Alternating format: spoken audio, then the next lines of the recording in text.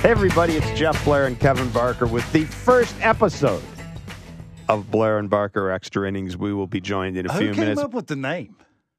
Did you decide the name? I decided the name. You didn't want Blair and Barker After Hours because of the connotation, so I came up with Extra Innings. So what would you call it? Blair and Barker. Welcome to the podcast, people. Thanks for tuning in.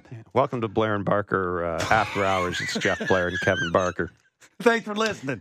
We're going to be joined in a few minutes by Daulton Varsho of Kevin Barker's Toronto Blue Jays. A little bit of news since we last spoke to you on how quickly in the it afternoon. happens. How quickly it happens. How quickly it happens. You'll notice that we spend a great deal of time talking about what we need to see from Ricky Tiedemann. Forgot to say we'd like to see a pitch. Yeah, well, the first thing we should have said is good health. Ricky Tiedemann has been scratched from his start on Saturday, the Jays' first Grapefruit League game.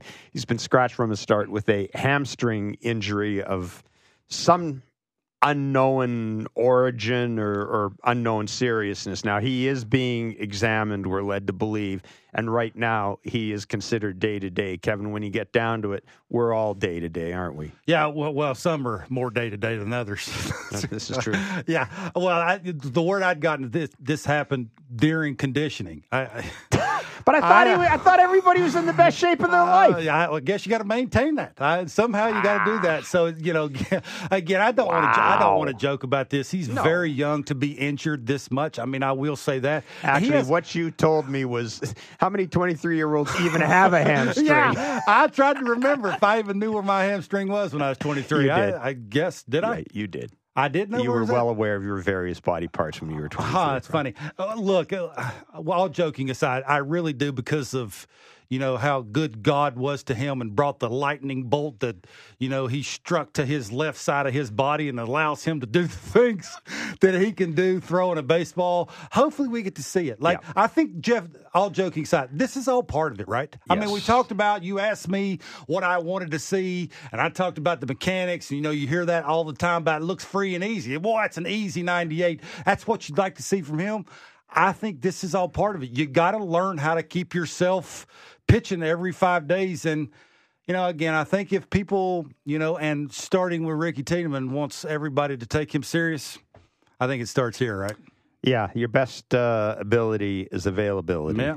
And anyhow, so Ricky Tiedemann will not start on Saturday against the Philadelphia Phillies. And just reinforcing what I always tell you. From the day that spring training starts until opening day, nothing good happens in spring training. It doesn't. It's basically put everybody in bubble wrap, make sure that they get their sleep, and we go from there. Anyhow, Daulton Varsho joins us. He is, of course, the starting left fielder for the Toronto Blue Jays, a guy that I think a lot of us expect to see have a bit of a bounce-back season this year. And we're very pleased that Daulton joins us on Blair and Barker. Daulton, thanks for joining us today. We appreciate it. I know at the end of spring training day, you've probably got better things to do than talk to us. But thanks for this. Thanks for this. Anyhow, just a general first question.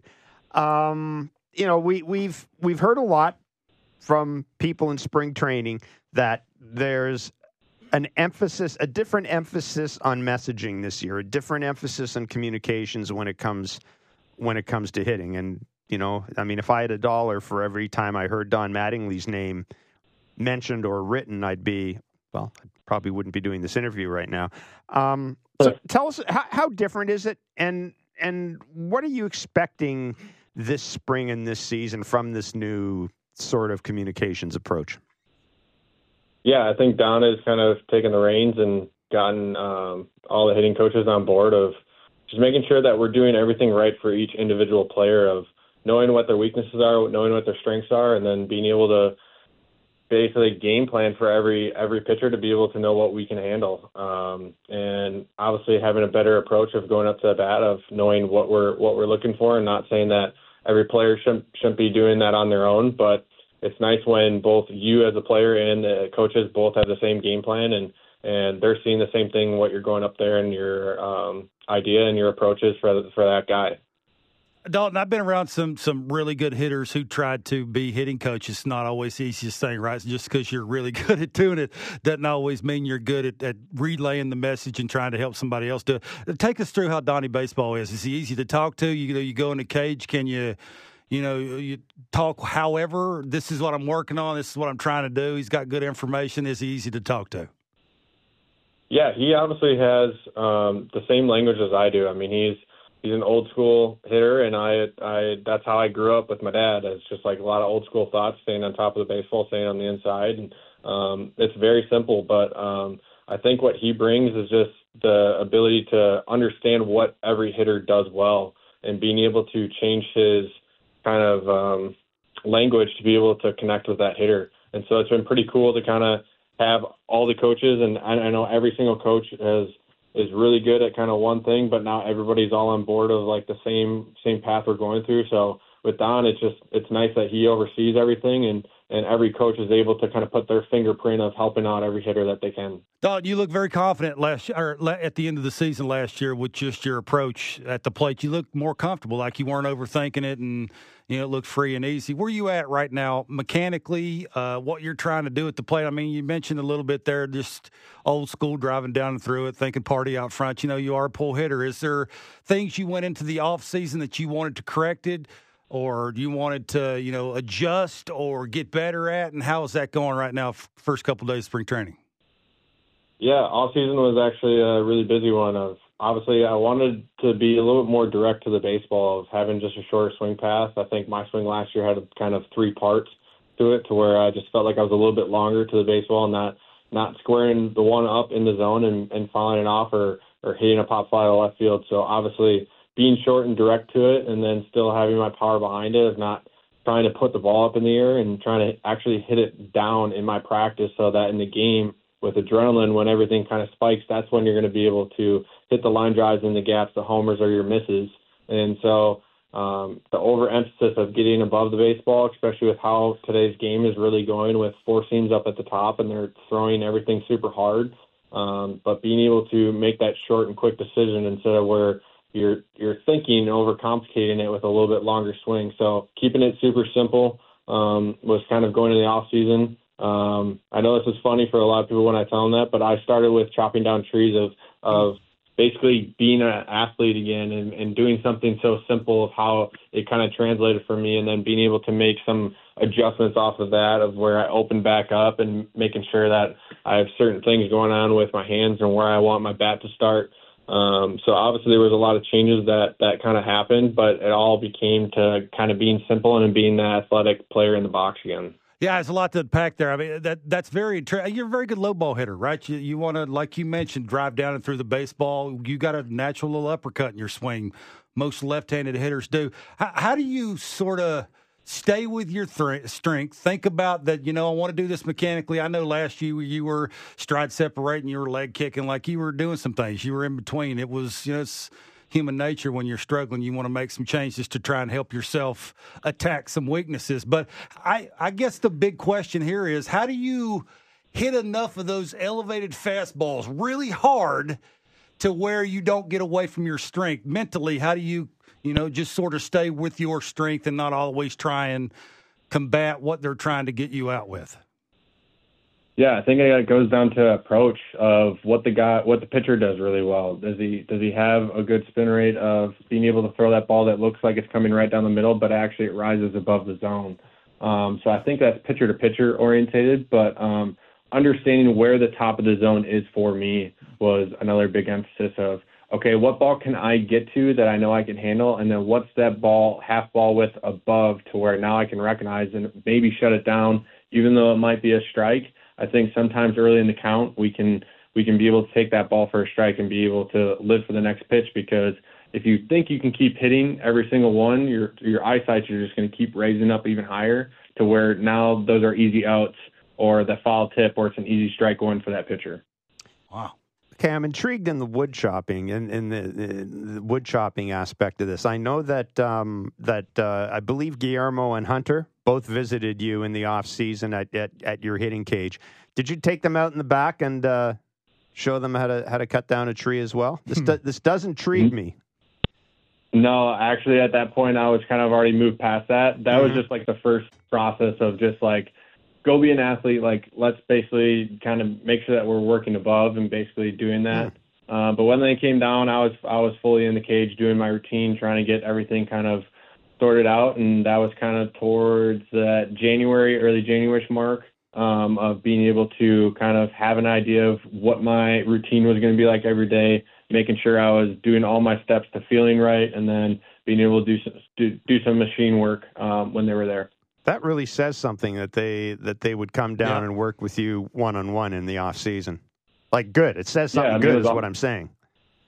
Yeah, I mean, it was awesome. I mean, I've never been a part of a team who's done that, but being able to have them have an understanding of what I was working on and making sure that both of our thoughts and the communication throughout the season is going to be pretty spot on. I think that was just an awesome experience for not just me, but I thought for them to be able to experience where I'm from and knowing that the language that I speak and being able to have that better connection and better communication this year. Whenever you hear the Blue Jays are trying to have a team-wide approach, can you explain that to me? Because it sounds to me like it would be very individual. I mean, some dudes like the ball up. Like Justin Turner, I think he don't mind the ball up. You're one of the guys that's really got to concentrate on down and through it, right, and not swinging at the one that's too high. What is the big question, what is a team-wide approach that everybody around the hitting part of it with the Blue Jays are trying to tell you guys? I think the team-wide approach is obviously knowing who you are as an individual. What do you handle? It's like what I said before of what are the pitches that you can handle, and okay, what does this pitcher do to be able to throw that pitch in the zone? And I think that's the team-wide approach of not going outside of what you don't do well, of where you're chasing stuff and you're kind of getting yourself out, not having great team at bats. But I would say that's the approach is what do you do well? What can you handle from this pitcher every night? But then also figuring out game situations. Are we getting that runner over with nobody on and doing a lot of the little things, which is baseball, and we've played it since we were kids. And I think that's what's really interesting this year is that our goal is to win every night. And it's not about the individual statistics. So it's like when you can do a team at bat and you have 50 of those throughout the season, I mean, those kind of come into play when you look up at the end of the year and it's like, man, those five RBIs or maybe those five guys have gotten over to third base really helped our team win. What type of an impact do you think Justin Turner will have in this lineup and in general, just an impact in the clubhouse? I mean, I've played against Justin in our division for the last 4 years when he was with LA and then last year with Boston. And I've always admired him because it's just like he does everything right at the plate. He's never a guy that gives away an at-bat. And it's just like to be around for that long and to keep doing what he's doing and hitting at a high level, it's really impressive. And that goes to show how well he knows himself. And I think it's just that veteran presence of being able to teach guys who are just trying to figure themselves out in the big leagues to help them take that next step of understanding themselves. You don't have to copy everything that he's doing, but there's little things that you can take from all those guys that have been around for a while, seen different guys struggle, seen when they've done well, and being able to help every single individual in our clubhouse. And he does, it's not even just hitting, he runs the bases well. I mean, I don't know what exactly position he'll be playing, but I know that he works really hard on everything that he does. And just knowing that he's on our team now, I think is awesome because, I mean, he had a great year last year, and I think people forget that sometimes of how well he really did, and he's a tough out in that lineup, and now it just makes our lineup even stronger. Daulton, I got to be honest with you, last year when I heard they were moving the fences in at the Rogers Center, I was like, holy moly, you guys are going to mash baseball. You're going to lead baseball and hitting homers and